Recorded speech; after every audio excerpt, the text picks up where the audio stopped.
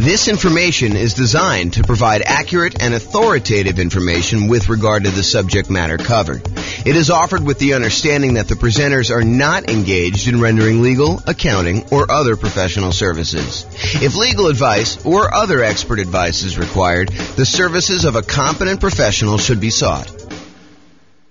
Welcome to the Houston Real Estate Investing and Real Estate Financial Planning Podcast. Learn all about investing in real estate in Houston, Texas, with a combination of real estate financial planning and modeling with numbers specific to Houston. Plus syndicated, more generalized recordings of live and pre-recorded real estate investing classes, not all of them specific to Houston. Be sure to stay tuned after the podcast for a message from our sponsors. Well, good morning and welcome, everyone. I am James Orr, and this is a really cool class. This is sort of like part 1 of 2 of a class about down payments.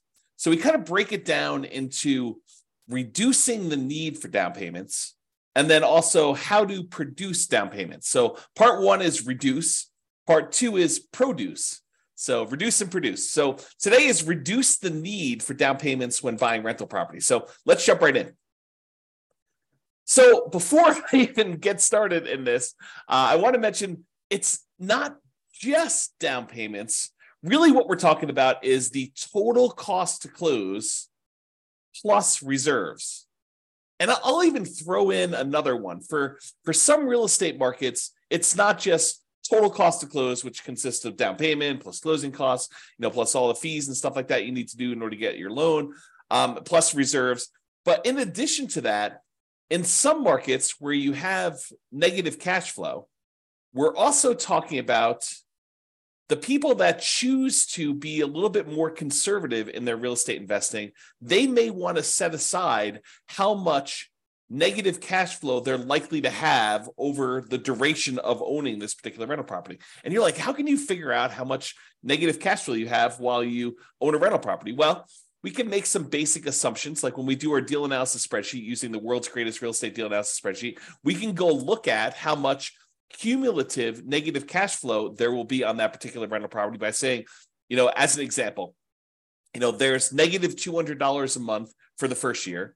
Then rents go up by $50 a month in year 2. So now there's only $150 a month for year 2. And then at the end of year 2, rents go up another $50. So at the start of year 3, it's only negative $100. And then at the end of year 4, it goes up $50 again. So you have only $50 negative. And we could add up, 200 times 12, $2,400 for year 1, $150 for year 2, which is $1,800 for that, plus year 3, we've got about $1,200, plus year 4, we've got about $600. And then we could sum up all of those and say, look, if we really want to be super conservative with our money that we are putting aside to make sure that this property is a good property for us and helps us get to financial independence, we're talking about making sure we have enough down payment saved, how much we need for the total cost to close, including down payments and closing costs and all that other stuff, plus any reserves, whether you're doing 6 months of reserves in some type of really liquid, super safe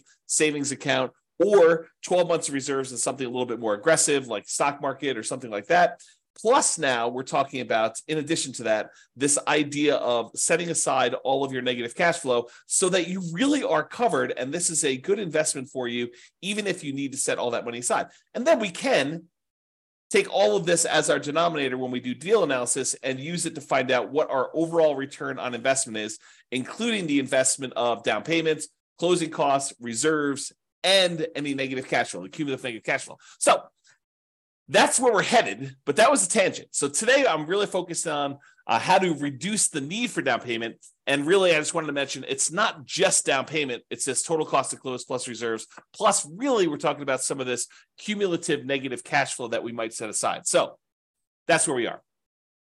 All right, so I talked about this. We're talking about strategies to reduce the down payment needed. There are strategies to produce the down payment needed, which we will cover in another class. I believe it's scheduled for Wednesday. An important note, you still need to have, and this is really important, you still need to have good credit, good income, and low or no other debt to support loans, with just a few exceptions. Okay, so some of the exceptions are like the creative financing, where you are negotiating directly with a private party, usually the seller, and you're trying to figure out what the terms of you being able to buy this property are. And in those cases, that particular seller may or may not, it's a negotiation between the two, may or may not require good credit. They may or may not require you to have any income at all. And they may or may not require you to have low or no other debt to support the loan that you're getting from them.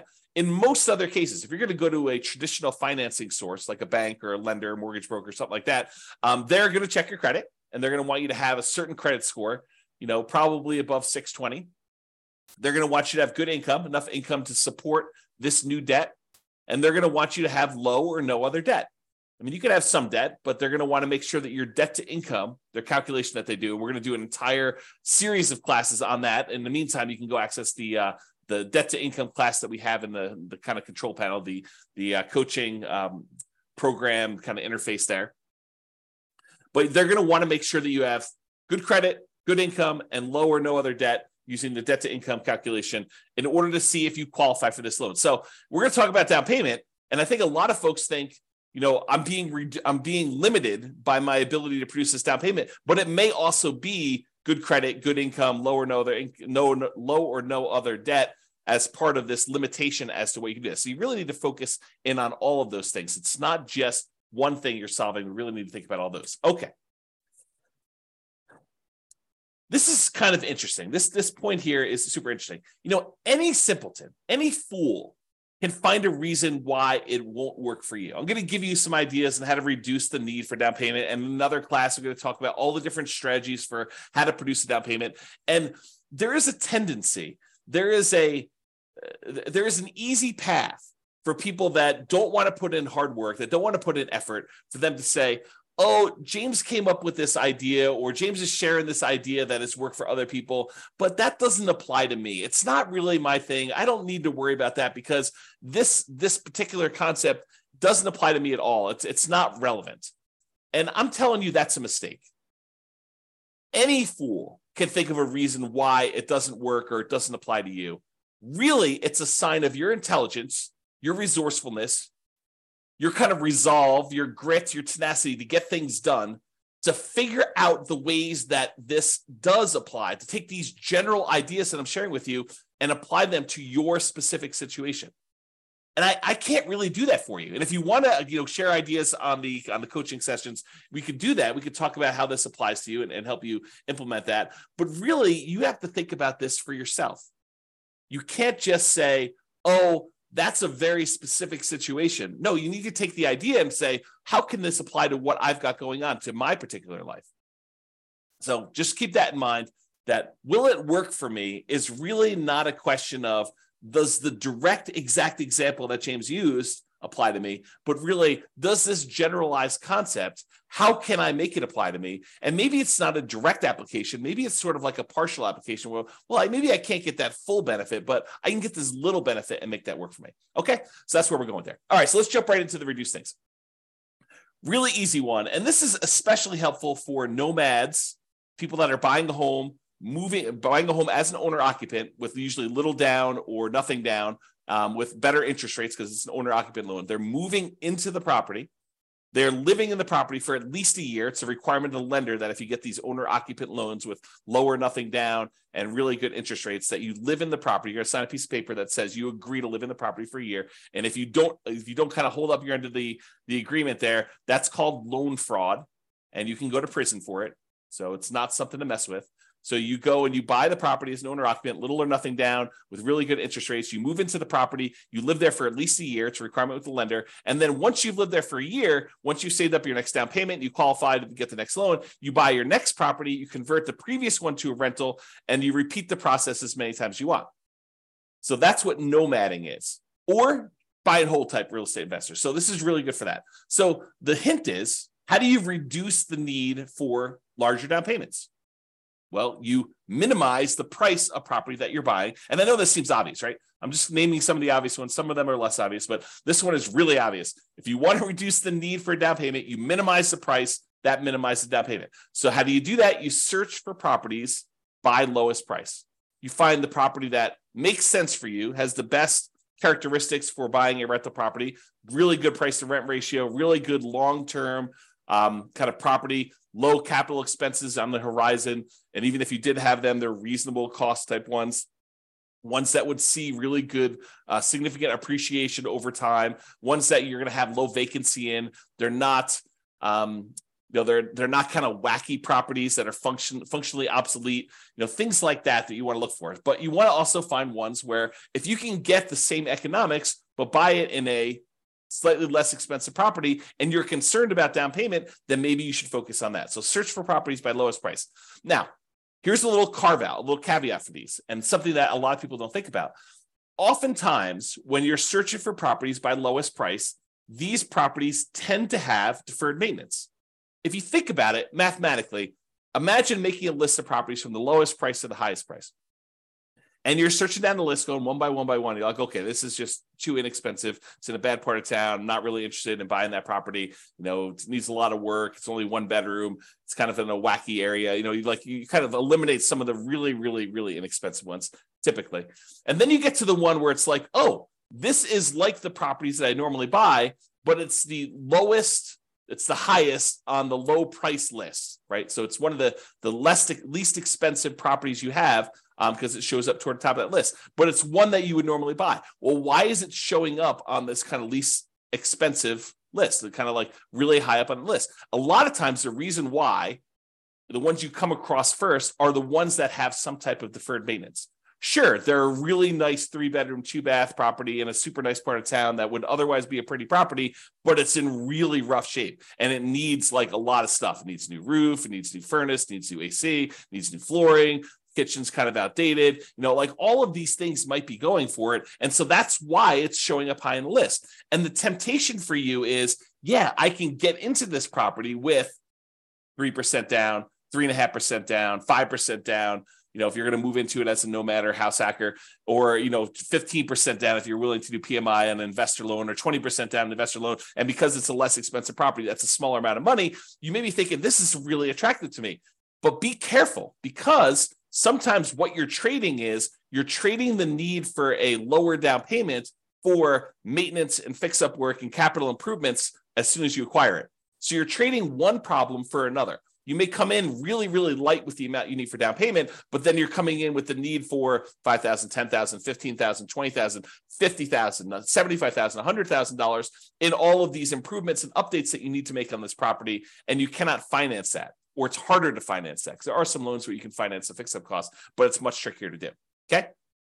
So be careful about this trade-off that you're making where you say, I want to buy this really inexpensive property, and I'm not afraid of doing some work in order to buy a property like that, having some deferred maintenance. Well, you're trading the need for your down payment in order to do a property that does not need work. And I think I used this in an example when we talked about how to improve cash flow while searching for properties. And I showed you what the difference was between buying a property where you needed $10,000 worth of work and taking that same $10,000 that you could have used for work and instead improving on the interest rate that you could get, and how much more cash flow that actually improves than taking the same $10,000 and buying a discounted property where it was more than a $10,000 discount, but it needed $10K in work. So go watch that class, because we talked about how much better it was in terms of cash flow by doing it that way.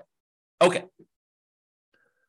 And a lot of the times when you're buying these properties that need a lot of work, a lot of capital expense type work, I wouldn't necessarily recommend holding these long-term because of all the capital expenses you've got. In some cases, not all, but in some cases, it makes sense for you to buy a pretty property where it's been really well maintained, that you don't have a lot of kind of pent up CapEx type demands. Capital expenses are things you pay money to improve a property over time that are coming down the road, like a roof or something like that. So you have these expenses that are coming on a property. If you bought a pretty property, maybe you would have less of those than if you bought a property that was lived in hard and not maintained and had a lot of deferred capital expenses and a lot of deferred maintenance on the property when you're doing that. Now that I've said all that, if you are using a strategy like buying the property and then offering it to a tenant buyer on a lease option or a lease purchase, they're going to lease the property from you with the intention of buying it from you in a year or 2 or 3, or they're going to lease the property and they're going to use a purchase contract from you in a year or 2 or 3, and you're actually going to sell the property before you have all of these capital expenses come due, then I hesitantly and reluctantly approve of that particular strategy for the situations where you have a lot of deferred maintenance coming down the pipeline. But you could just as easily get caught in that, right? Like you could say, hey, my roof is going to be due in 8 years. And so as long as I get into this property and I use a lease option with a tenant buyer on the way out, a tenant buyer is a tenant who's going to buy the property from you. Tenant buyer on a lease option or rent to own is another way of saying that. But if they're going to come in there, they're going to buy it from me in 1, 2, 3 years, 4 years. But what happens if you get someone in there and it takes them 3 years for them to say, I'm going to buy it, I'm going to buy it, I'm going to buy it. And at the end of 3 years, all of a sudden they say, we got divorced. We were going to buy this property, but we're no longer together. I don't need a house like this. It has bad memories or it's too big for me. I'm not going to buy it. And you say, no problem. I'll go find another tenant buyer and I'll put another tenant buyer in there. And they do the same thing. They're in there for 3 years. And next thing you know, you're up against your deadline of replacing this roof if they don't buy. And maybe the second group doesn't buy because you could have bad luck. You could have a tenant buyer go in there and they have every intention. They look like they're going to close tomorrow.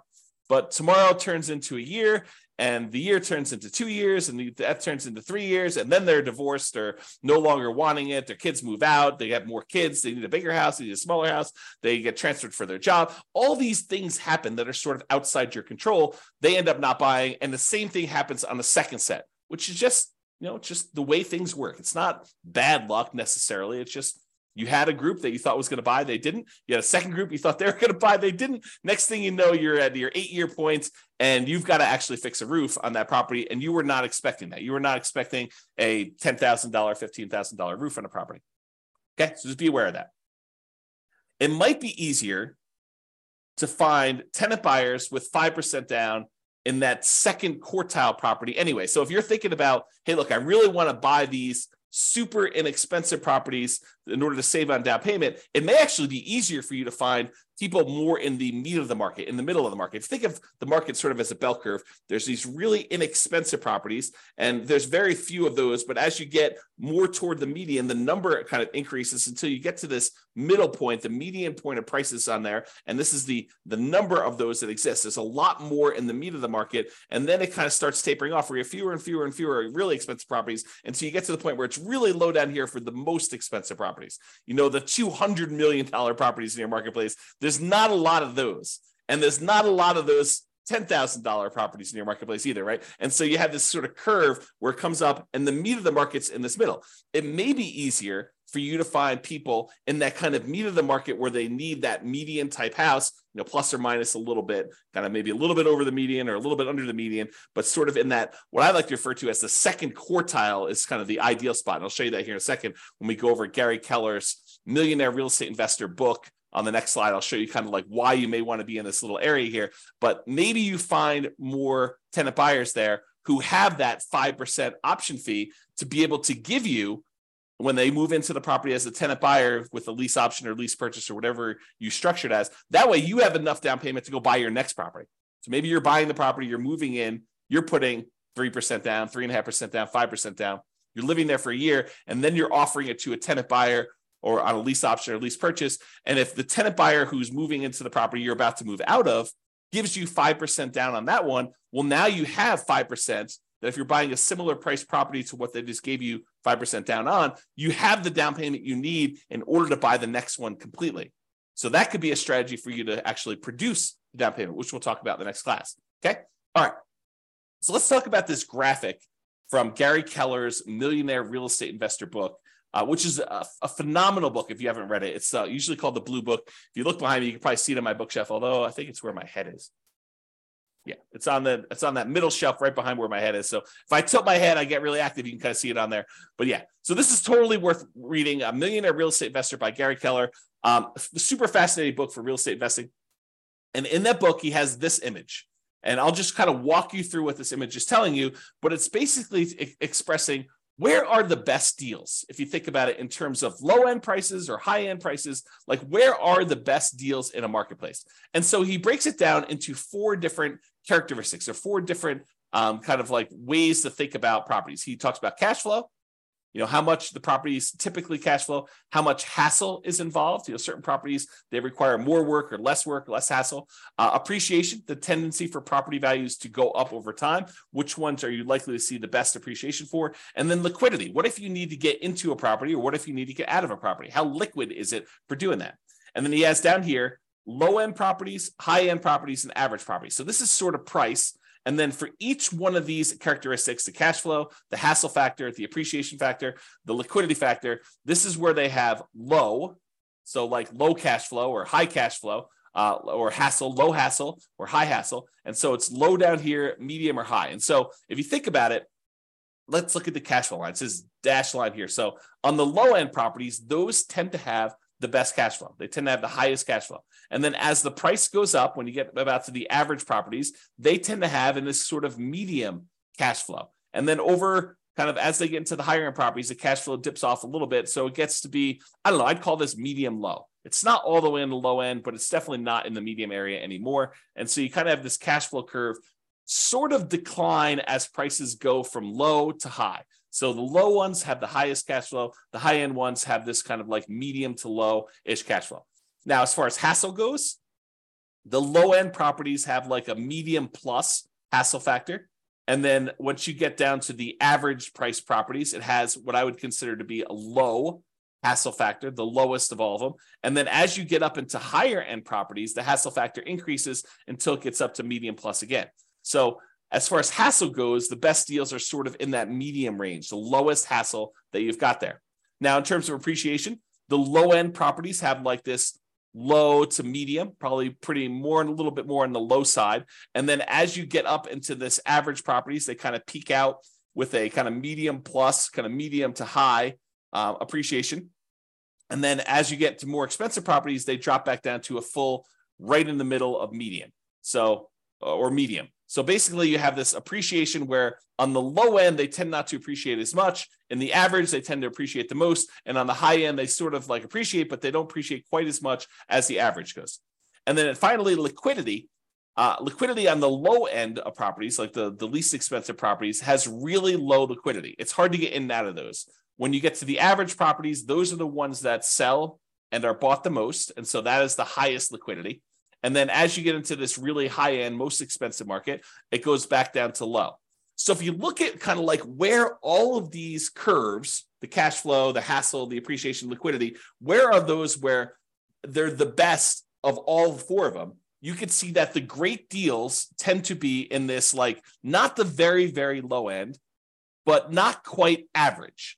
So there's sort of like between the cheapest stuff and the middlemost or average type properties, what I would refer to as the second quartile, not the very, very low end, but not sort of above median or average, if you kind of think of it that way. So this sort of like spot where it's like not quite the cheapest stuff, but not there. So sort of like the second quartile. If you imagine you priced all the properties and you had them into four groups, you have the halfway point, kind of the median, and then the halfway of the bottom half, the kind of like cheapest properties. There, if you divided that in half again, it's the second quarter. The second part of all that there is where they are. And you have good deals sort of like right in the average. So somewhere between great deals, the kind of like start of the second quartile, all the way through to the middle point of that is where the good deals are. So you can kind of get a feel of where you want to be, according to Gary Keller in his book, Millionaire Real Estate Investor, where these ideal deals are. And you may find in your marketplace, they're slightly different than this, but I think overall, you'll find this to be a really good thinking tool as to where you may want to invest. Probably not the cheapest end, and probably not the highest end, although there are exceptions. There are real estate investors who are successful on the very, very, very, very, very low end and successful real estate investors on the very, very, very high end, and people can go against the trend. But if you're looking for sort of like a well-worn path of somewhere that, this is kind of like a proven strategy in many ways, this is what you want to be thinking about. All right. Let's talk about strong sellers market. So we've kind of left, to a large degree, the strong sellers market. I'm recording this in March of 2023, and we've had these significantly boosted interest rates. Interest rates were at or near all-time lows for many years, And we saw that these interest rates were at like these crazy, crazy lows. Inventory was very low. A lot of people were wanting to buy. Demand was really, really high. We were in this ridiculously strong sellers market where sellers were in control. They were sort of like setting the terms. A lot of buyers were coming in. They were making higher than asking price offers. You had multiple buyers making offers. You had multiple offers on these properties. That was what was happening a year ago. That's sort of like the end of it. It was about a year ago now where interest rates started to go up. Since then, interest rates have gone up significantly, where they were at for owner occupant, probably in the high twos, mid to high twos, and now they're in the high sixes to probably 7. So if you think about that, we had this really significant increase in interest rates. We're probably in most markets not in as strong of a seller's market as we was back then, but now we're sort of out of it. But what happens? Markets go in cycles. This could happen again. We could go back into a strong seller's market a year, 2, 5, 10, 15, 20, 50 years from now. And so I want to cover this in case you happen to find yourself in a strong seller's market. Most of you are not going to be in this, okay? So I'll cover it relatively quickly, but we dealt with this for 5 years. This really strong seller's market for a while. So this is kind of just coming out of it. These are sort of the tips. So this strong seller's market, the lower price point in some markets are extremely challenging to buy in. When the market was really, really hot, there were multiple offers on properties. People were bidding things up way above asking price. They were waiving things like appraisal, saying, I don't care what it appraises for. I will make up the difference if it doesn't appraise. They were waiving inspection, saying, I'm not going to inspect the property. I'll buy it as is, where it is. I don't need to even have an inspector go out there. I feel comfortable buying it as is. We saw multiple offers on properties, buyers paying more than asking price, in a lot of cases, sometimes offering more than appraised value. There was really high demand. There was really low inventory. So this is what it was. Now, if you're having to be aggressive to get offers accepted, like having to waive or limit your appraisal conditions or waive or limit your inspection conditions, then it may be more than just the minimum down payment that you need. If that is the case in your marketplace where you're having to waive or limit your appraisal conditions or waive or limit your inspection conditions, then you might be talking about more than just my down payment, plus my closing costs, plus my reserves, plus maybe some negative cash flow if you're kind of thinking of it that way too. In addition to all that, it may also be you need to make up the difference between what you're offering on the property, which is higher than the appraisal, and what the property appraises for. So let's say we'll use a $100,000 property as an example. We have a property worth $100,000.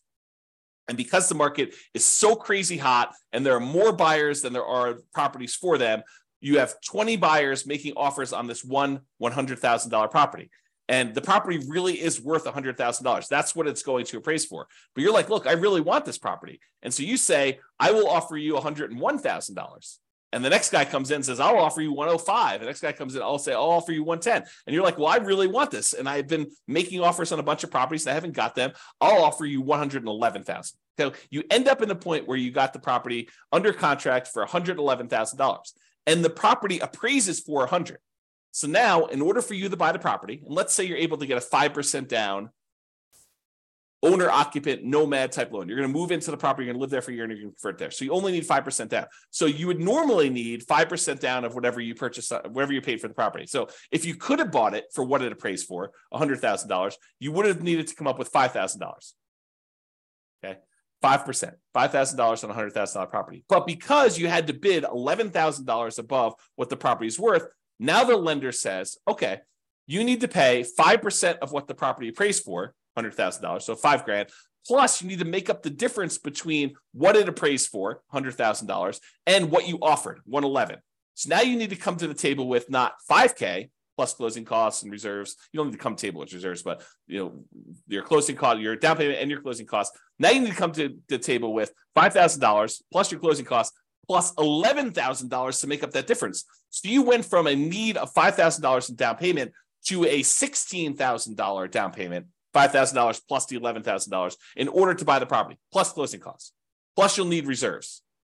Plus if you want to actually have set aside any negative cash flow, you would do that, okay?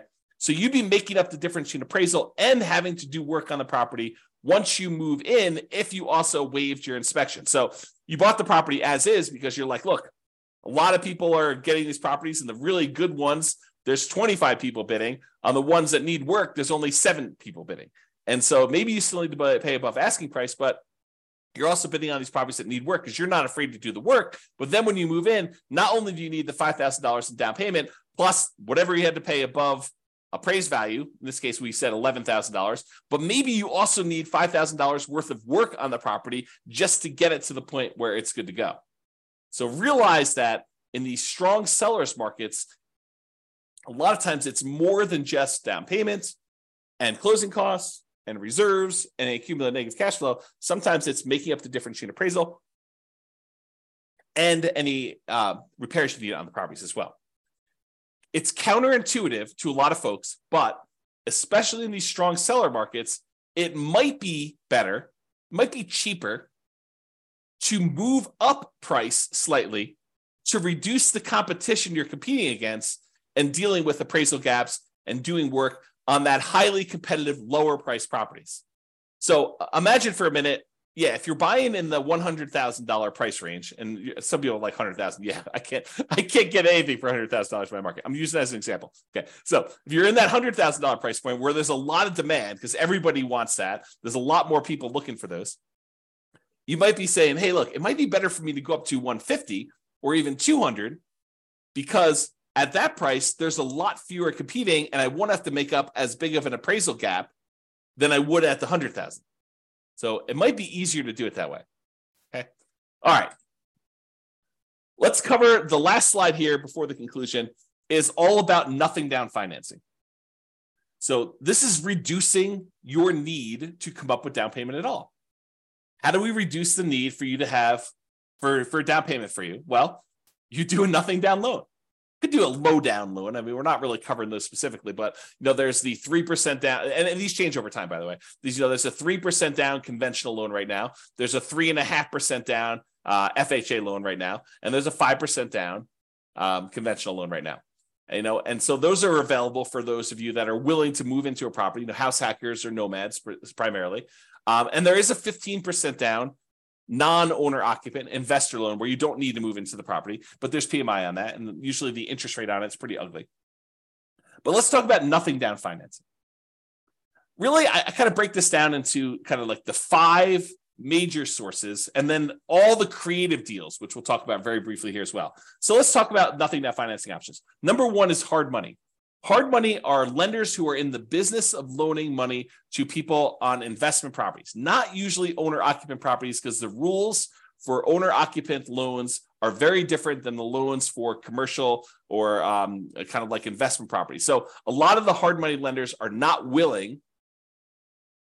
I say not willing because they don't want to deal with all the regulations and rules and stuff like that. And there may be an exception to somebody who does, but most of the hard money lenders are going to say, no, if you're moving into the property, we don't do loans like that. If you're buying it as an investment, doing like a fix and flip or something like that, then we'll loan money on those. So hard money lenders are people in the business of loaning money. Usually they're higher priced, shorter term financing sources where you could buy properties. But a lot of times, if you find the right deal, they can be nothing down. Not all the time. There are some hard money lenders that they don't care, even if you're buying the property for half off. They really want to see you have some skin in the game, and they'll want 10% down regardless. But there are some hard money lenders that are like, look, as long as you're buying below a certain threshold, a really common one is 70% of the after repaired value. So if you're getting a really big discount on a property, presumably because it needs a lot of work, or there's some really motivational aspects of what the seller situation is, where they really just want to get out and liquidity is more important than price to them. But if you're able to come in there with a hard money loan, you're able to buy the property, buy it for 70% of the after repaired value. Some hard money lenders will go in there and loan you 100% of your purchase price because they feel protected that if for some reason you fail to do the fix up or don't do what you're supposed to do, they can foreclose, get the property back, and they feel comfortable being able to make their money with a big enough discount that's 70% of the after repaired value. They can go in there and have their contractors finish the job or sell to another investor and get their money out of there doing that. So usually it's somewhere in that 70% range. Sometimes it's 65, sometimes it's 60. In some rare cases, it could be 75, or really, really rare cases, you might find someone willing to go to 80. Most of the time, though, it's going to be in that 70% range, and it might be very hard for you to find someone willing to go higher than that. Again, it's not non-owner occupant loans. You usually can't buy these properties to move into. They tend to be shorter term loans, really, really common to see 6 months. Sometimes they'll be shorter than that, 3 months. They want you in and out, or there's even dough for a day programs where they'll loan you money just for a day for you to buy the property, and then sometimes wholesale to someone else. Or They'll have like a 9-month term or a 6-month term with the ability to extend for some extra fees and doing that. They tend to be higher interest rates, and they tend to have upfront fees, which we call points. So someone, they say a hard money loan is, it's 18% and 4 points, which means you're paying 4 percentage points, 4% of the amount you're getting on the loan as an initial fee in order to get the loan, which is expensive.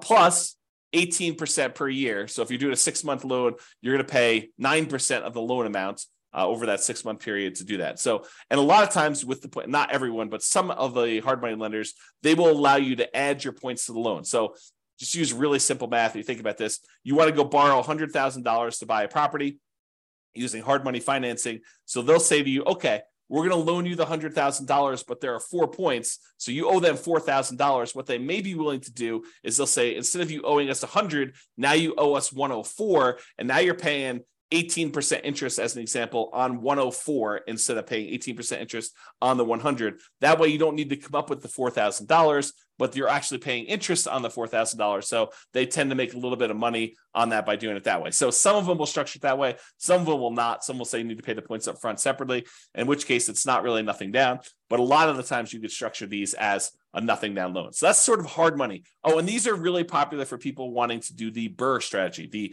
buy, rehab, rent, refi, and then an optional last R is the repeat process. So you can kind of repeat this if you're doing it. So that's all hard money. And the hard money lenders are in the business of loaning money, and they have their own preset terms. You can try to negotiate them, but if you're coming in as sort of like a first-time client and you've only done one deal, your ability to negotiate is probably severely limited. If you're doing 3 of these a month and you've doing a lot of business with them, your ability to negotiate goes up a lot, and then you can negotiate terms. Okay, so that's all hard money. The next step up from that, not that they're categorized or kind of hierarchically organized, but sort of like the next step up, in my opinion, for like thinking about this is private money. Private money is not hard money. So a private lender is not someone who is in the business of loaning you money. Someone who's in the business, I call them hard money lenders. Someone who is an individual who is not usually in the business of loaning money, but you get them through your normal interaction. The example I love to use is you're at Thanksgiving dinner with grandma, and you're telling grandma about how you're doing this new thing with real estate investing, and you're buying these properties, and that you're using this lender who's charging you 18% and 4 points. And grandma's like, I've got $500,000 in CDs, and they're only paying me 2%. Why don't I loan you the money at 4%? And, you save a lot of money on your interest with the hard money guys, and I actually get more money for my CDs, than my CDs are paying me. And you say, Grandma, that sounds like a really good deal. It sounds like a win for you and a win for me. And now Grandma, who's not in the business of usually lending money, she becomes your private money lender. Okay. And the terms of what you negotiate with Grandma are not preset. They're wide open. If Grandma says to you, look, I love you. I don't need any interest. I just want to be helpful. How about 0%? And you're like, yeah, that sounds great, Grandma. Thank you very much. And she's like, no problem. You were going to get it anyway. I'd rather see you use it now. That makes a lot of sense to me. Or Grandma's very shrewd and she says, how about 10%? And you're like, how about 8? And she's like, how about 9? And you guys come together and you're like, 9% sounds reasonable. You negotiate these terms. And Grandma says, hey, look, I want 10% down because I want to feel protected. And you're like, I don't want to give you 10% down. I want nothing down. And so you negotiate. All these terms are negotiated for these. They vary since it's a private party and it's usually friends and family. And you got to talk about that. Again, these are really helpful for BRRRR, but there's no set characteristics. It's not like they say 70% loan to value, not owner occupant, shorter term. It's got to be 6 months. Grandma may do 5 years. Grandma maybe do 3 months. Who knows what grandma wants? And it could be a higher interest rate, could be a lower interest rate. It really all depends. So that's kind of private money. The next one is USDA. The U.S. Department of Agriculture has a special loan program for helping people buy properties in rural areas. You're not going to be able to buy this in your major cities, but like if you are willing to drive 30 minutes into work, and a lot of times within a 30-minute drive, maybe a little bit longer in some cities than others, you can find these rural areas where the population's a little bit smaller. It's sort of like all the little towns on the outskirts of these big towns. You can find those, and you can find out exactly if they qualify by going to the USDA website. They have an eligibility map where you can type in addresses and it tells you if it's in a USDA eligible zone. but it has to be a rural property as defined by the USDA in these eligibility areas. And you have to own or occupy the property, and that is a nothing down loan. You can buy a property with 0% down if you're willing to live in these rural areas, and there's some income qualification. You can't make too much, and you can't make too little, not be able to qualify. So it's a sweet spot of you can't make too little where you can't qualify for the loan, but you can't make too much where you make too much money in order to buy the property. So it's sort of like you're constrained as your income as well. But it is a nothing down loan program for buying rural properties, okay? And that is an owner-occupant loan. Then the VA loan is another loan. That's a Veterans Administration loan. And this is for veterans. If you served in the military, a lot of times you'll have eligibility to do this. There are some exceptions where you can get eligibility where you did not directly serve in the military, but go call your lender and find out what the requirements are. Or I do have a whole class on VA loans. It's like a 2-hour class on that. You can probably access that too. But you must have VA benefits and you must own or occupy, live in the property in order to qualify for the VA loan. And that is also nothing down. An interesting thing about the VA loan is that it can also be used to buy multifamily properties. So you could buy a single family home with, a USDA loan or a VA loan, but a VA loan, you could also buy a duplex where you live in one of the 2 units, a triplex where you live in one of the 3 units, or a fourplex where you live in one of the 4 units. If it's more than 4 units, you change your financing completely, and a VA loan will not work for you buying a 5-unit or above type of property. Those are commercial loans, and it changes the financing for those changes considerably. Okay, so we talked about hard money, talked about private money, talked about the USDA for rural properties, another nothing down loan program. We talked about the VA loan for people that have veteran benefits, VA eligibility, and that's a nothing down loan, which you could also use for single family homes, duplexes, triplexes, fourplexes. And then finally, in some markets, not all markets, but in some markets, your local banks may have their own custom nothing down loan programs. And so you may want to just check with those to find out if there's anything special going on with your local banks and then buying that. Okay, so those are sort of like the nothing down financing. Plus, in addition to all of these, there are all the creative deal financing type structuring, like buying a property subject to the existing mortgage, where the seller agrees to deed you ownership of the property. The deed signifies ownership. So by deeding you ownership of the property, they're saying that you are now the owner of the property by signing a deed saying you own it. And they're leaving their existing loan in place, which imagine they owe very close to the full value of the property. And they're just like, look, I can't make the mortgage payments anymore. How about you make the mortgage payments? I'll deed you ownership of the property and you make payments on this underlying loan. That may be beneficial to them if otherwise they would be foreclosed on. And it might be beneficial to you. You're able to acquire a property, maybe even with very low interest rates compared to what the interest rates are today. And then you start making payments on that existing loan. That's called subject to. Wrapping is where the seller has an existing loan on the property and they are wrapping the loan such that you make payments to them. And if you don't pay, they can foreclose and get the property back if you're doing it that way. So wrap financing is sort of like a variation on subject to. It's not exactly, but it's a way to think about it. And then owner financing, when the seller owns the property free and clear, they do not have a mortgage on it. They can say to you, hey, how about I act as the bank? I will sell you the property and I'll pretend that I am the lender on the property. You pay me a amount plus interest on the property as if I was acting as the lender too. And so that's owner financing. And so all the terms for owner financing are negotiated directly with sellers, sort of like that private money one where you're dealing with a private party and all the terms are up for negotiation. How much down, your credit score requirements, your debt to income requirements, how much you're able to borrow. Like all of the terms are completely negotiable when we talk about that owner financing. Or in some cases, you have a seller who is saying, hey, look, I'm willing to lease you the property and I'll give you the right to buy it from me. We talked about this before where we offered that to a tenant buyer. A lease option or a lease purchase, kind of like our general way of describing this is rent to own. But sometimes you may want to acquire a property on a rent to own because sometimes it's very low down. Now, a lot of these strategies, subject to wrap financing, owner financing, lease option, loan assumption to a lesser degree, and all-inclusive deeds of trust, a contract for deed, like all of those creative financing stuff, a lot of times they may be nothing down. But in most cases, you're going to need to pay some money in marketing in order to find these types of deals. Sure, there are some ways to be able to find properties like this, creative financing, where it costs you nothing but time. making calls from people that are advertising properties for sale by owner, or knocking on doors or something like that, where you're just doing manual labor to do it. But in a lot of cases, you're going to be doing direct mail or ads on places like Google or something like that in order to find sellers that have a situation where your creative solution may be good for them. It may be a good fit for them. Okay, so those are all possibilities for reducing the need for down payment. Creative deals, they're flexible. I mean, they could be you need down payment, or they could be you don't need down payment. But those are sort of like the list of nothing down financing, hard money, private money, USDA, VA, local banks, and all the creative stuff subject to wrap financing, owner financing, lease option. You kind of get the idea, all of those in there. So in conclusion, it's not just about down payment, but really we've been talking about the total cost to close. Your down payment plus your closing costs plus anything else you need there, and reserves, because it would be imprudent.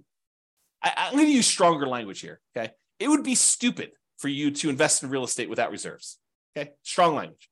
So total cost to close, down payment, closing costs, plus reserves.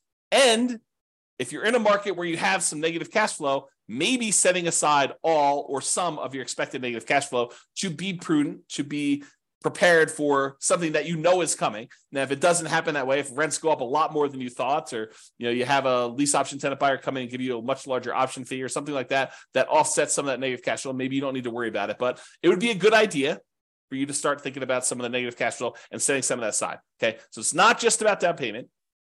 And in conclusion, any fool can say that this doesn't apply to them, but you should think about, as an intelligent person who is resilient, who has resolve, who has grit, who wants to make this a success and wants to apply this to themselves, you should figure out how it does apply to you. How can you change what I said so that it is applicable to your specific situation? And for down payments, today we really focused on reducing the need for down payments.